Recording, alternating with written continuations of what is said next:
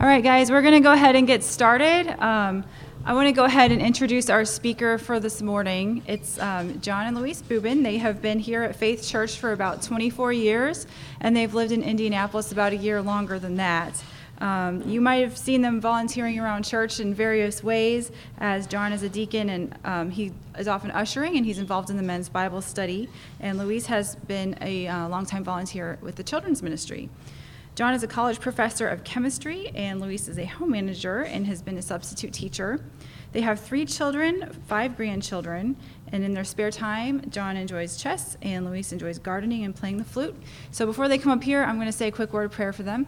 So Heavenly Father, just want to thank you so much for the Boobins and for being willing to speak this morning. God, I just pray you would give them the right words to say and speak through them, Lord, and thank you for their willingness to share with us how you've been involved in their life, Lord, and how they've seen you at work over the years. I pray you would just open our ears, open our hearts to hear what you might have to say to us this morning. I pray these things in your name. Amen.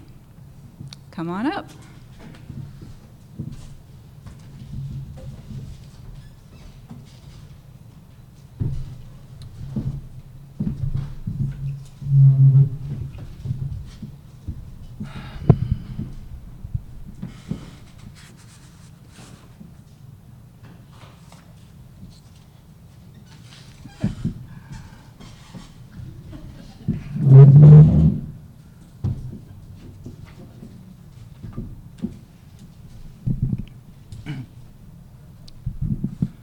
Well, good morning.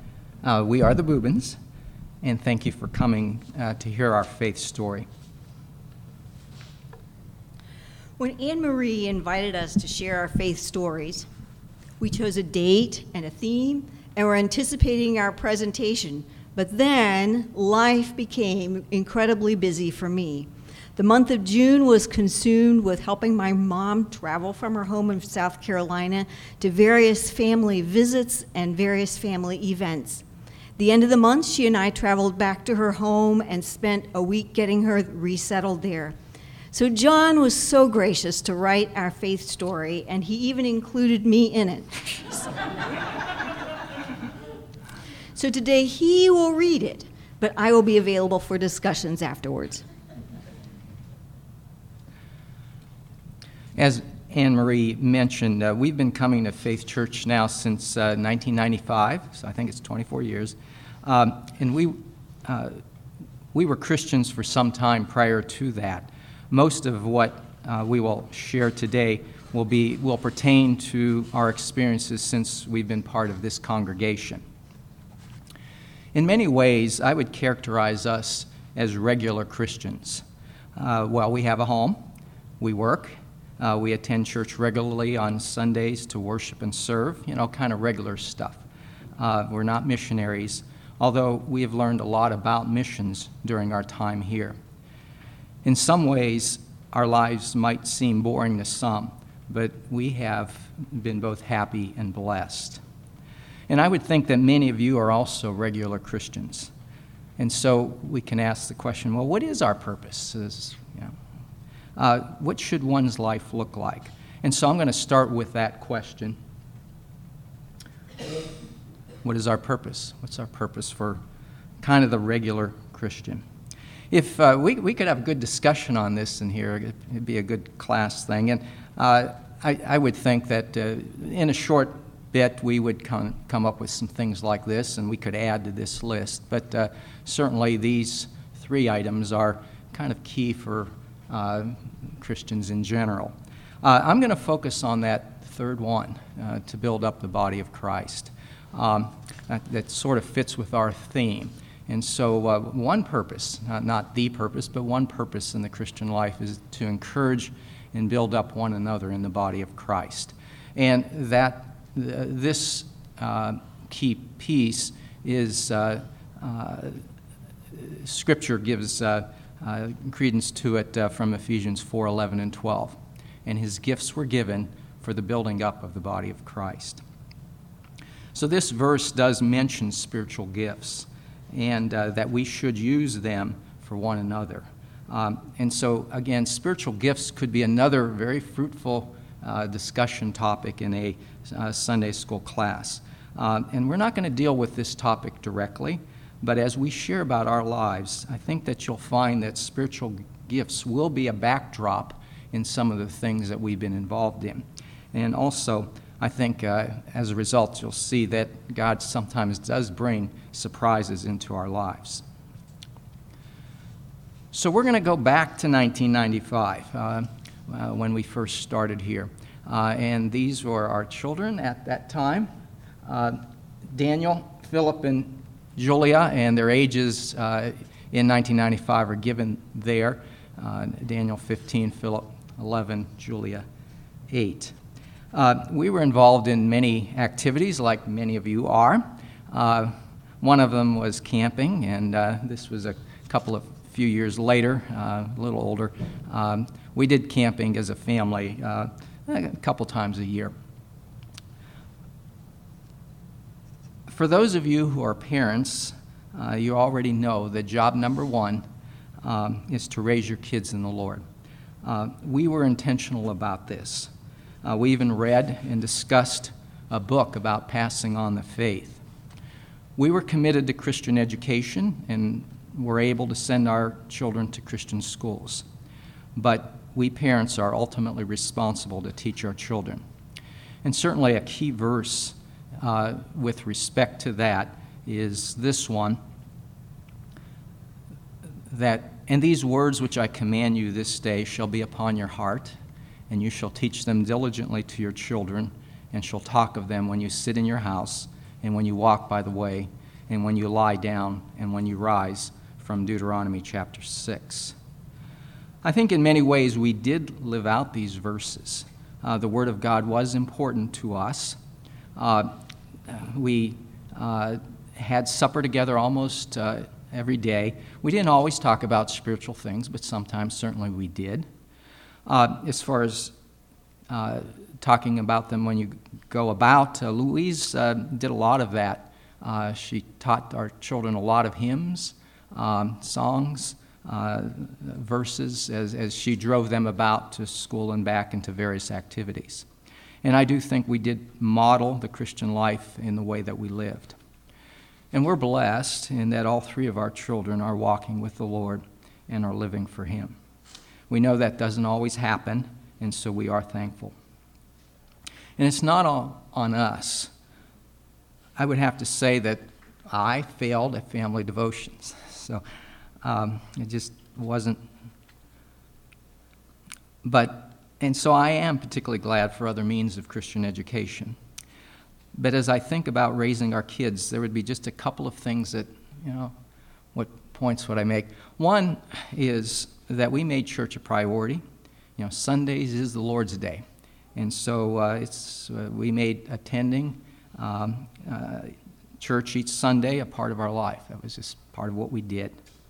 And then one activity that we did that proved to be, I think, quite beneficial in the long run was we developed a set of family memory verses, basically to memorize one verse from each book of the New Testament. And we all worked on that. It would take years to actually get through that. I think the first year we did the Matthew verse, Mark and Luke verses we got. The first, Julia was kind of small yet then. And then the next year we added a few more. And then it kind of got fun because as we would travel about, then we could kind of review and say, okay, you do the Matthew verse and then the Mark verse and the Luke verse and go around. And then on the return, we would just switch up who starts that order. And so that family, that verse from each of the New Testament books would be beneficial for us for many, many years.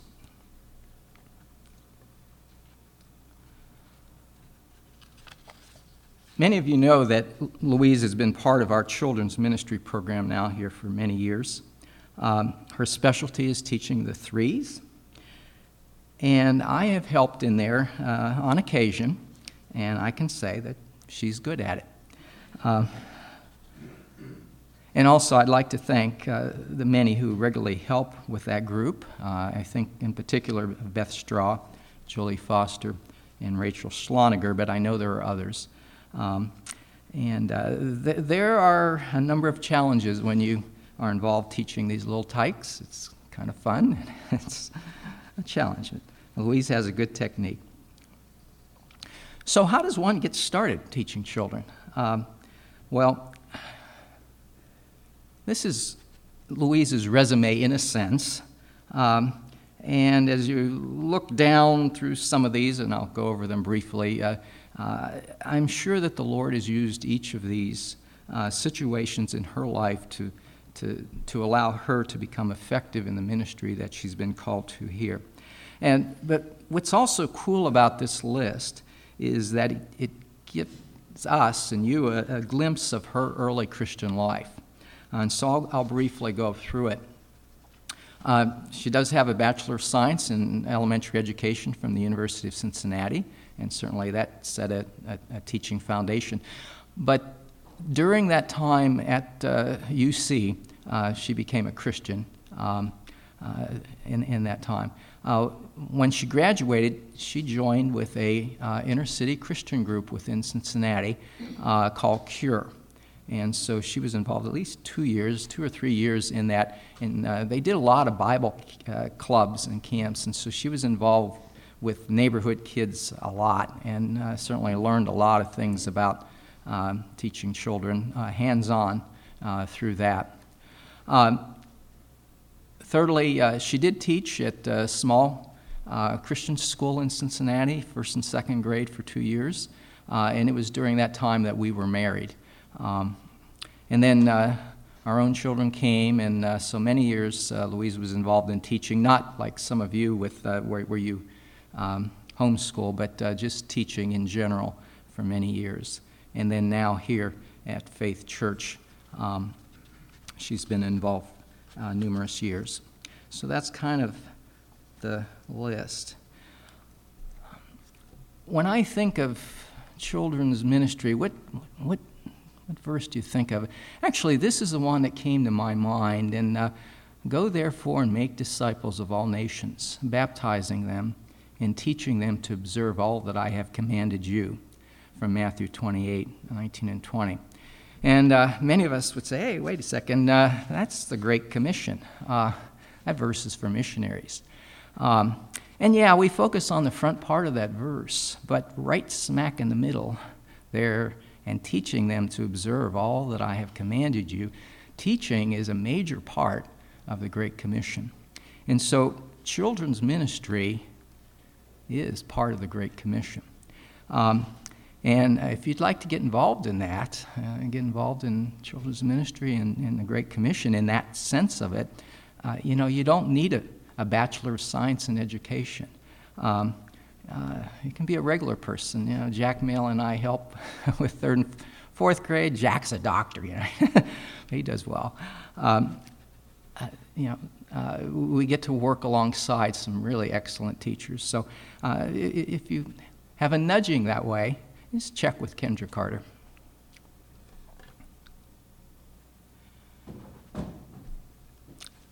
Sometimes when you've done things for a while, unexpected things will arise.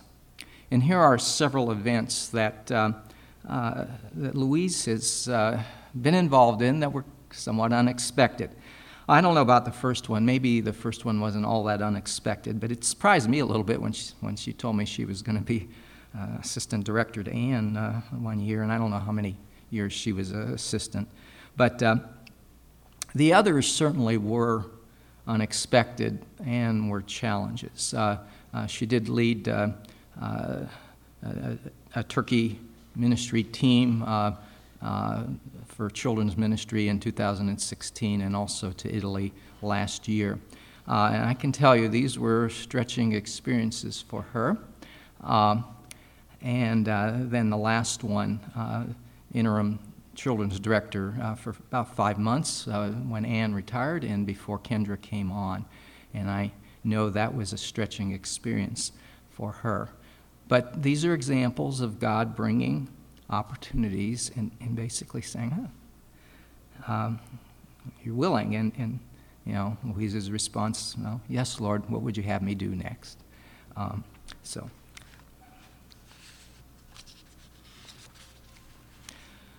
going to turn to my side of it for a bit. I became a Christian through the ministry of the Navigators at Penn State. And surprisingly, as I looked at the dates, it's actually going to be 50 years this fall that I've been a Christian. And through that ministry, I began to grow rapidly in my faith. We learned many biblical principles, and this one was one of them. Honor the Lord with your substance and with the first fruits of all your produce. Then your barns will be filled with plenty, and your vats will be bursting with wine.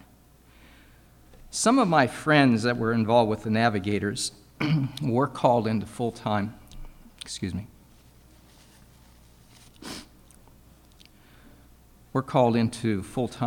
ministry. And that was always exciting. They're going to go here or there. I never got that call, and early on I sensed that I would not. I sensed that the Lord would have me earn a living. And when you work, you gain resources. And then you need to manage those resources. And so giving's a part of that, as this verse might suggest. As the Lord gives, we are to honor him with what he gives. And there's a promise associated with that. He promises his blessing.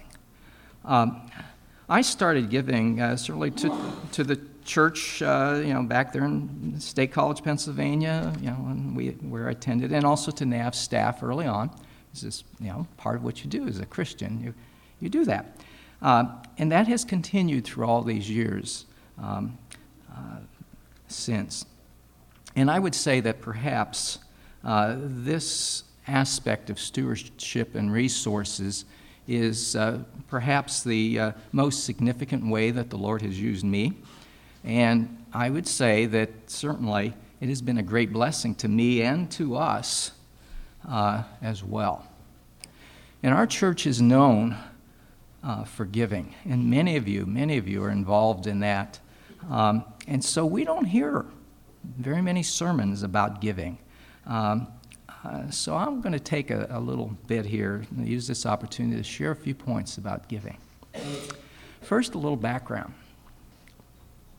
I want to tell you about a building project, and it's not our ambassador's project here, which is certainly looking very nice. But I'd like to tell you about a building project many years before.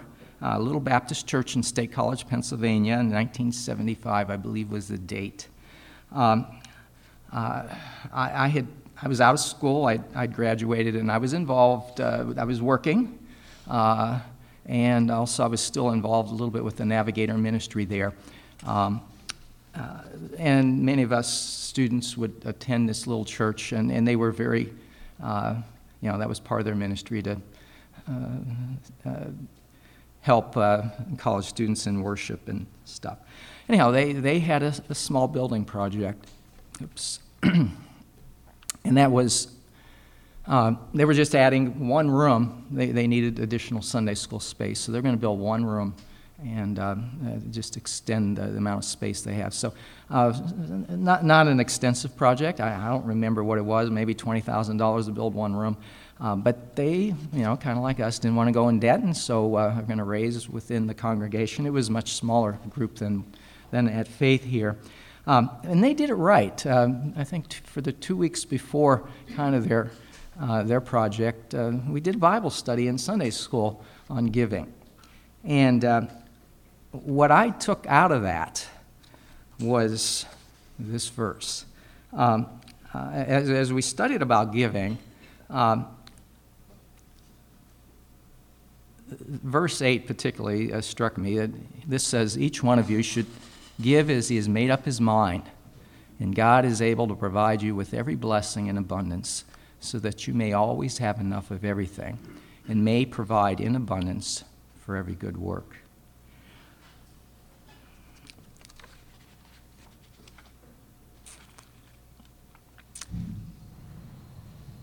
Verses 2 Corinthians chapters 8 and 9 are key chapters on giving. If you study stewardship giving, they're major chapters. There's a lot of stuff there. And In chapter 9, as I have it here, verses 6 and 7 are the key ones.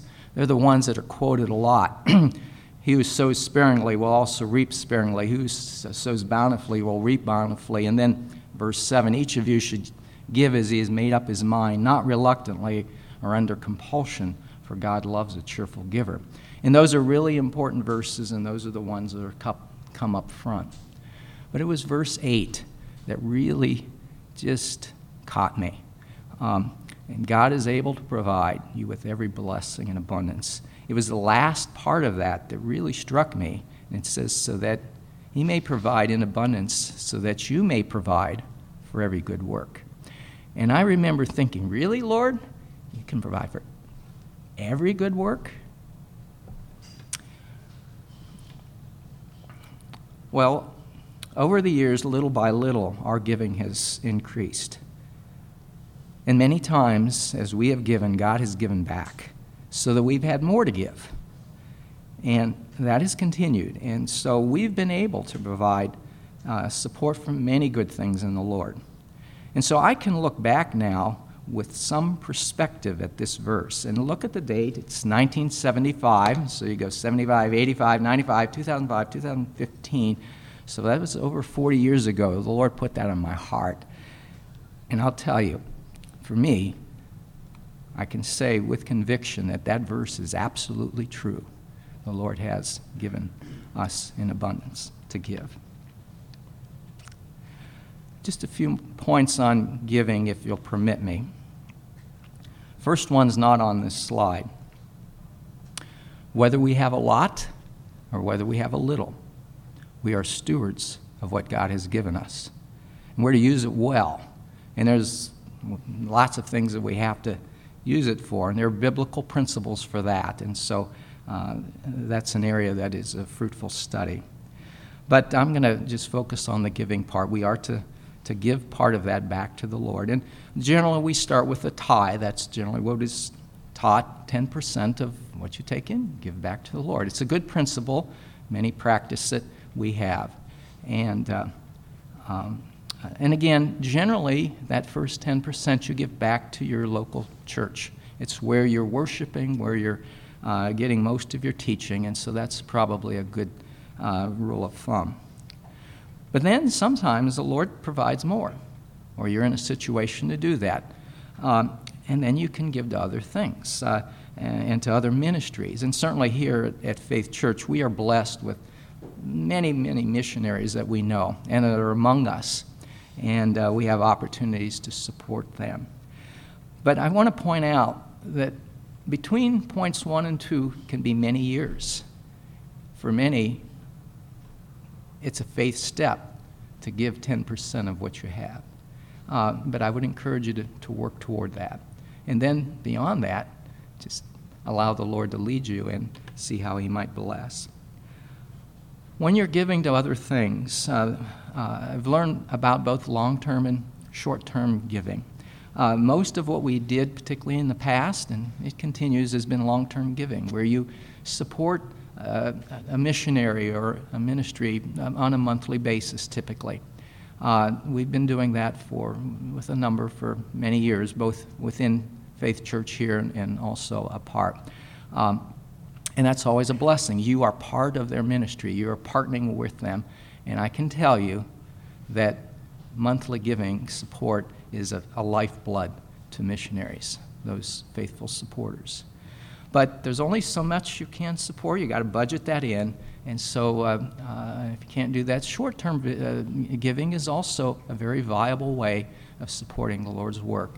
As he puts on things on your heart, you have a little bit of extra, go ahead and give them. Pray and give. Now, one does have to, it requires discernment. We get lots of mail, this ministry, that ministry. A lot of them go into the trash. It's those that the Lord puts on your heart. Final point, never give to get. Again, going back to 2 Corinthians chapter 6, verse 6, 6, that's the one, he who sows sparingly reaps sparingly, and so forth. That verse has been misused to manipulate people. And keep it simple. When you give, just give to the Lord. Don't expect anything back. Just view it this way. We are stewards for the Lord. We're giving to Him. Let Him use it. But if you do, don't be surprised if He will give back. And you might have more to give. And then basically you're in a situation where you can begin to recognize that you are the Lord's steward. He's giving you resources to distribute as He would have you. Just one small example I'll give for that. Let's say you've done your taxes and you get an $800 tax refund. Maybe you don't have anything where that is pointed. Just keep $400 for yourself or whatever, and then ask the Lord how you might use that other $400. Where might that be? We've often split that between 2, sometimes 3 ministries. And, it can be a kind of a very fun way to be a steward.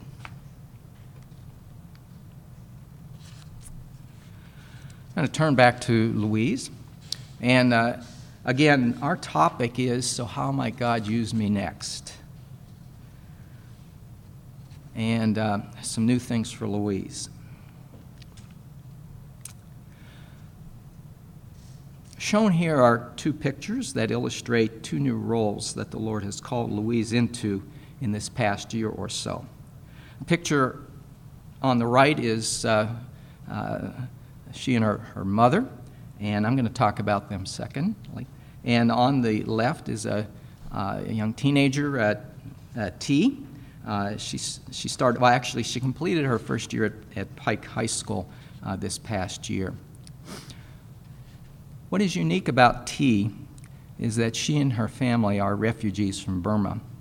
And Louise was introduced to T by Bob Aram through his contacts with FIAC.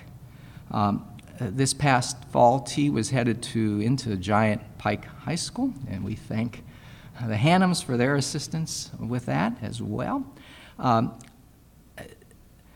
It was a scary situation for that family. First of all, her mother is incapacitated. Her father speaks no English. This is a major transition. And there's papers to fill out. There are meetings to attend. There are many questions to deal with. And what do you do if you're in that sort of situation? So some help was needed for this transition into Pike. Louise had started by giving weekly piano lessons to T. And this expanded into helping with this transition into high school. And then further, by mentoring her within what is called the Starfish program that includes occasional projects and outings. Now, I can tell you, they interact almost daily, and sometimes it's multiple times a day. And in a lot of ways, Louise is a foster mother.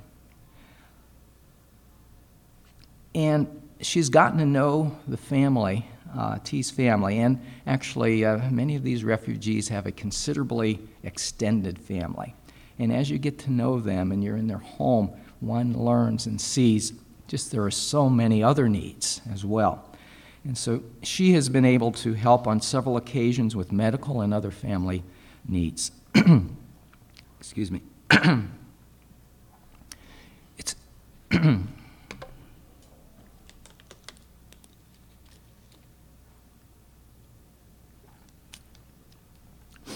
It's been a very rewarding way for her to serve. On the right is a picture of her mother. Caroline, my mother-in-law, is now 92. She's been a widow for 2.5 years. And Louise has started to go down to South Carolina much more frequently since her father passed away. But this last year, she's made even more trips down there since her mother is a little less capable than in the past. And she's been involved in lots of activities, but the key one is involved in including cleaning up the attic, which was 3 trips to take care of this, and it's not done yet. It's just a giant task. And then there were many repairs in these 3 things. First, the dishwasher broke down, then the phone didn't work, and this last one is the air conditioning went out. And so she's been involved in just helping all of those, and then many other things. As she mentioned, these past 4 weeks she's been with her mother extensively. And we're thankful that things seem to be settled there for the time being. Louise's involvement in both of these situations might be considered, as I have it titled up there, serving others.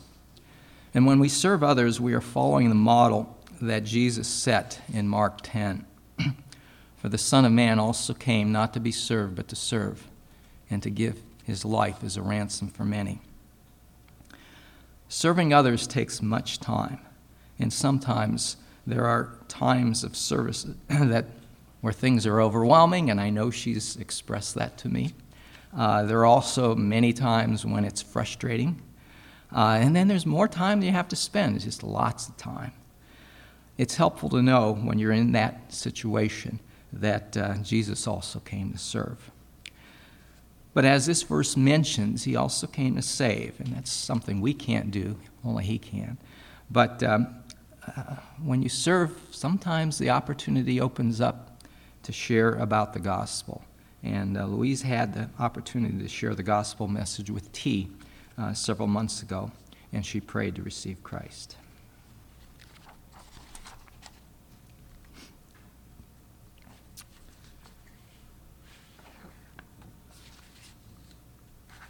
For most of us men, our work is extremely important. Those of you who know me probably know that I teach at Marian University, and I've been doing that now for 18 years. But as this slide says, it wasn't always that way. And for much of my adult life, I never thought that I would be a teacher. And so I'd like to share with you, hopefully briefly, about that story.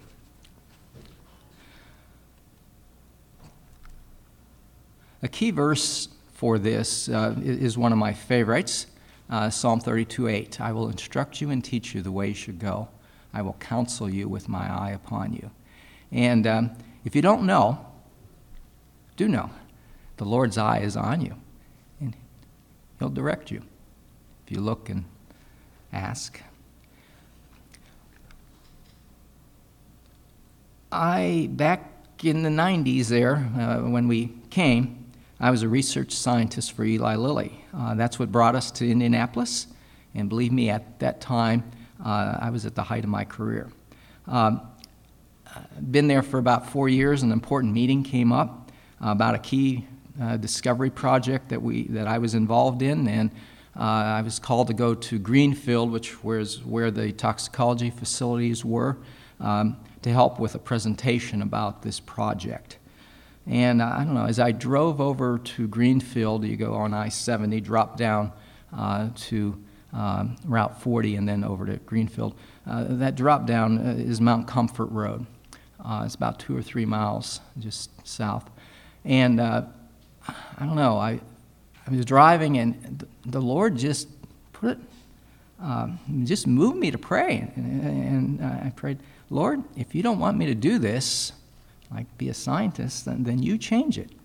And I don't know, I prayed it, I guess I meant it.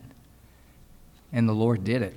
It was the next day. It was virtually 24 hours after that prayer. I was called up to my boss's office, and he told me that I was being taken off that project. And that was a shock. It was just a big shock. And then it got a little worse. Several months later, the performance evaluations came up, and I was put on probation. And, hey, I had had a good year at Lilly. It was a good year. I hadn't done anything wrong, but it was associated with the politics of project and stuff, and, well, such it was. And so the next 6 months were kind of up and down, good things, and then not so good things. But that verse kept perking in my mind. I'd prayed, and it seemed like maybe the Lord was changing things. And so mindful of that, and there's more about this than I'll say, but I voluntarily resigned from Lilly. And I didn't know what I was going to do. We had talked, and at that time our children were not of the time to leave schools. We were And so we definitely were planning to stay in Indianapolis. And so I began to explore other job opportunities. And right from the beginning, God began to move me towards something I never expected, and that was into teaching. And it was a rather dramatic process. As I have it here, God's step-by-step leading. I could spend a whole hour and go through those steps. They were just... But we won't do that. I'll just mention a couple. Probably it was about step 4 or 5 in this track, but I called a professor down at the University of Indianapolis, Dr. Joe Burnell, and just to inquire about possible part-time teaching opportunities at University of Indianapolis. And he said, "Oh, sure, come join me for lunch and we'll talk." And so I went down there and we had a nice lunch together. He said, "Yeah, there's an opportunity perhaps for next the winter semester. There's this chemistry course that we have an adjunct teach, and there might be an opportunity there." So that sounded good. But then as we were just finishing up, he said, "You know, just this morning, I got an email from Marian College. They need someone to teach biochemistry." He said, "Can you do that?" And I said, "Well, I think I can." I had some background in that. And so we walked back to his office, and I'm thinking, see, I've gone down to the University of Indianapolis to talk about a part-time teaching opportunity several months away, and he gets an email that this college that I'd never heard of needs someone to teach right now. So I took the information, I called, and the next day I prayed, "Lord, you know, if this is what you want me to do, you make it clear." I got a call from Marian, and the first words were, "Dr. Boobin, at 8 a.m. this morning, we had someone to do this biochemistry course, but then at 9 o'clock we discovered it would not work out. Would you please come talk with us?" And so I went there. We talked just a bit, explained things. They gave me the book and said, "You start Monday." And that's how my college teaching career began. Now, it wasn't necessarily smooth. I wasn't necessarily cut out to be a teacher. Never thought I could do that. It would be 2+ years of part-time teaching as I got started. And I did teach that one semester down at the University of Indianapolis, and it wasn't the best. But those 2 years, I was involved a lot with Indiana Wesleyan. And I've lost my place.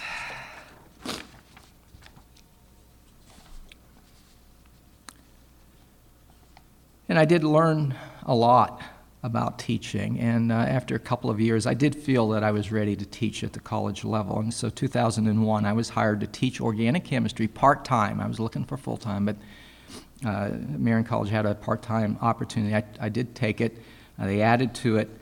And again, there's much I could say about this little segment as I began to teach at Marian. But eventually I was hired full-time, and then another step, eventually I was retained. It was not a given to be an instructor there. Over the years, many times I have considered these two aspects of my career. My time at Lilly, 5 years, my time at Marian. And I remember early on, I went to Indians ball game down in Victory Field, and I like to sit in down the third base line, and when you do, you look out over the stadium, and there's the Lilly Corporate Center out over right field, and I'd kind of look at that and just, I worked there. And those first 2 years when I was just part-time stuff for, Then a few more years after I'd been teaching at Marian for several years, full-time, and I looked and it was much more balanced. I'd say, well, okay, which was better? Was it there at Lilly? It was pretty even. And would I trade? I don't know. But I can tell you now, it's a no-doubter. I have a lot of perspective, and teaching at Marion has been far better, far better. It's been a perfect fit for me, and so I thank the Lord.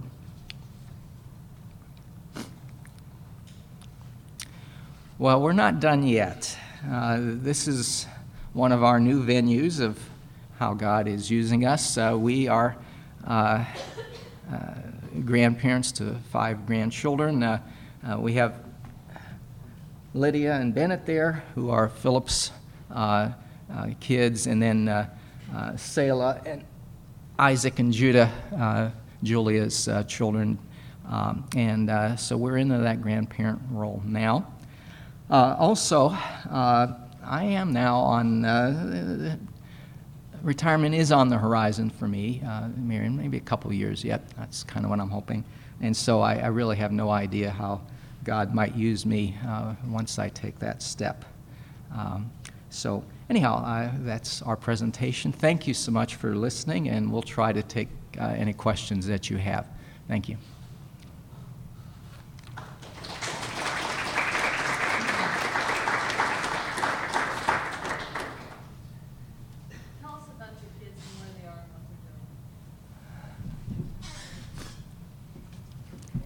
Our kids are so. Our oldest is Daniel. He's married to Kathy, and they are in Detroit. He enjoys working for the automotive industry. Phil and Jessica live near Atlanta. He works in special education in second and third grade, and really loves the teaching. And Julia and David are in Valparaiso. David works as a videographer and has his own business, and Julia works as a PRN, which means in nursing, which means not officially part-time, but as she can fit it in. So, yeah.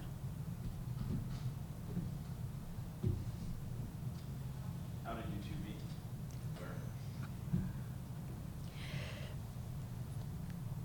When John started school in Cincinnati, he was looking for a church, and through a couple amazing situations, he found a small church near the university where I was going, also while I was still in the inner city group. So that's officially where we met, really. So, yeah. That leads to the question of unofficially, where did you meet? Well, we met each other there, but then as we got to know each other people were involved, and other groups were involved, and other activities and stuff were involved. So he, as he mentioned, I work with kids in inner city group, and one of the guys that he got to know in that group invited him to come help be a part of a Bible club for kids. Yeah. And so we worked together with these inner city kids, and then the guy left. So then it was he and I that were leading this group. So. Right, I ended up helping. I was a college student, graduate student, and get roped down and going, teaching these little things. And that was my start in children's work. Yes, Andy. Louise, your big story, if I remember or heard correctly, you came to faith in college? Yeah. What was your growing up, and is your mother a believer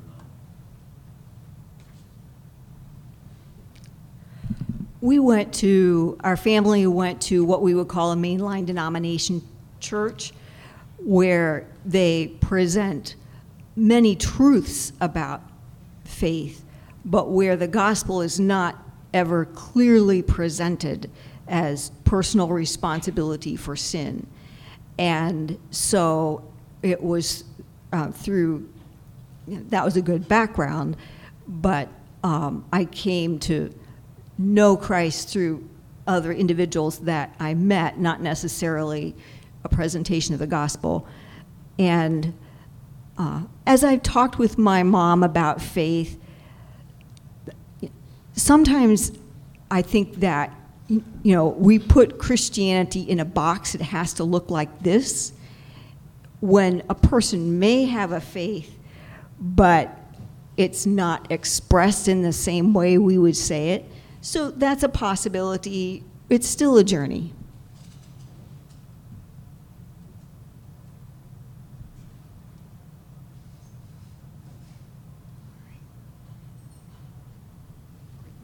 Maggie? So you said you were intentional with your kids about teaching them God's Word. How can you be intentional with your grandchildren? Do you have strategies for that yet? That's touchy. Certainly, any time that we interact with them, and we will bring up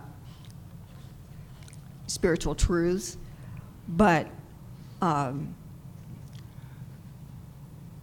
you have to pray a lot. Yeah, I think each of our kids have taken their faith in a slightly different direction. There are lots of ways to follow the Lord.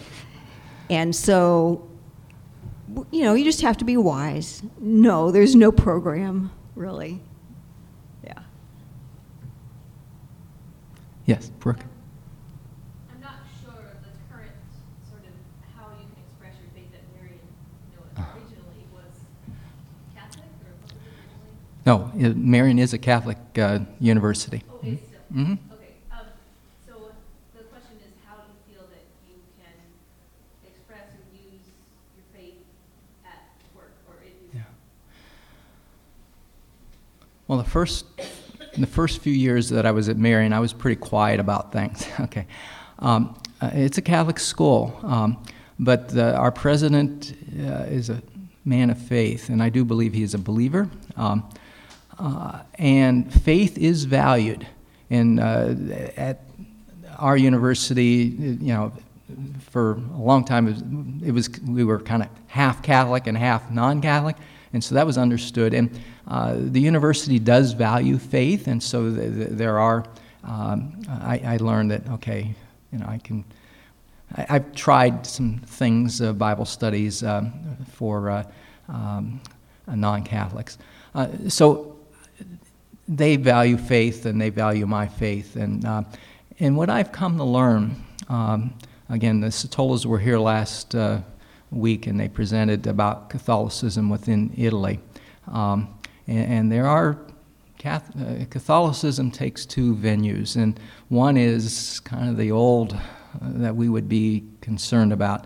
But at Marian, what I have come to learn is I do believe that many Catholics, and many probably progressive type Catholics within the United States, many of them are believers. And so I do feel that many within the Marian community do believe in the Lord. And so I've changed my view there, and I'm now viewing that as that they're part of the body of Christ, and how can I support that?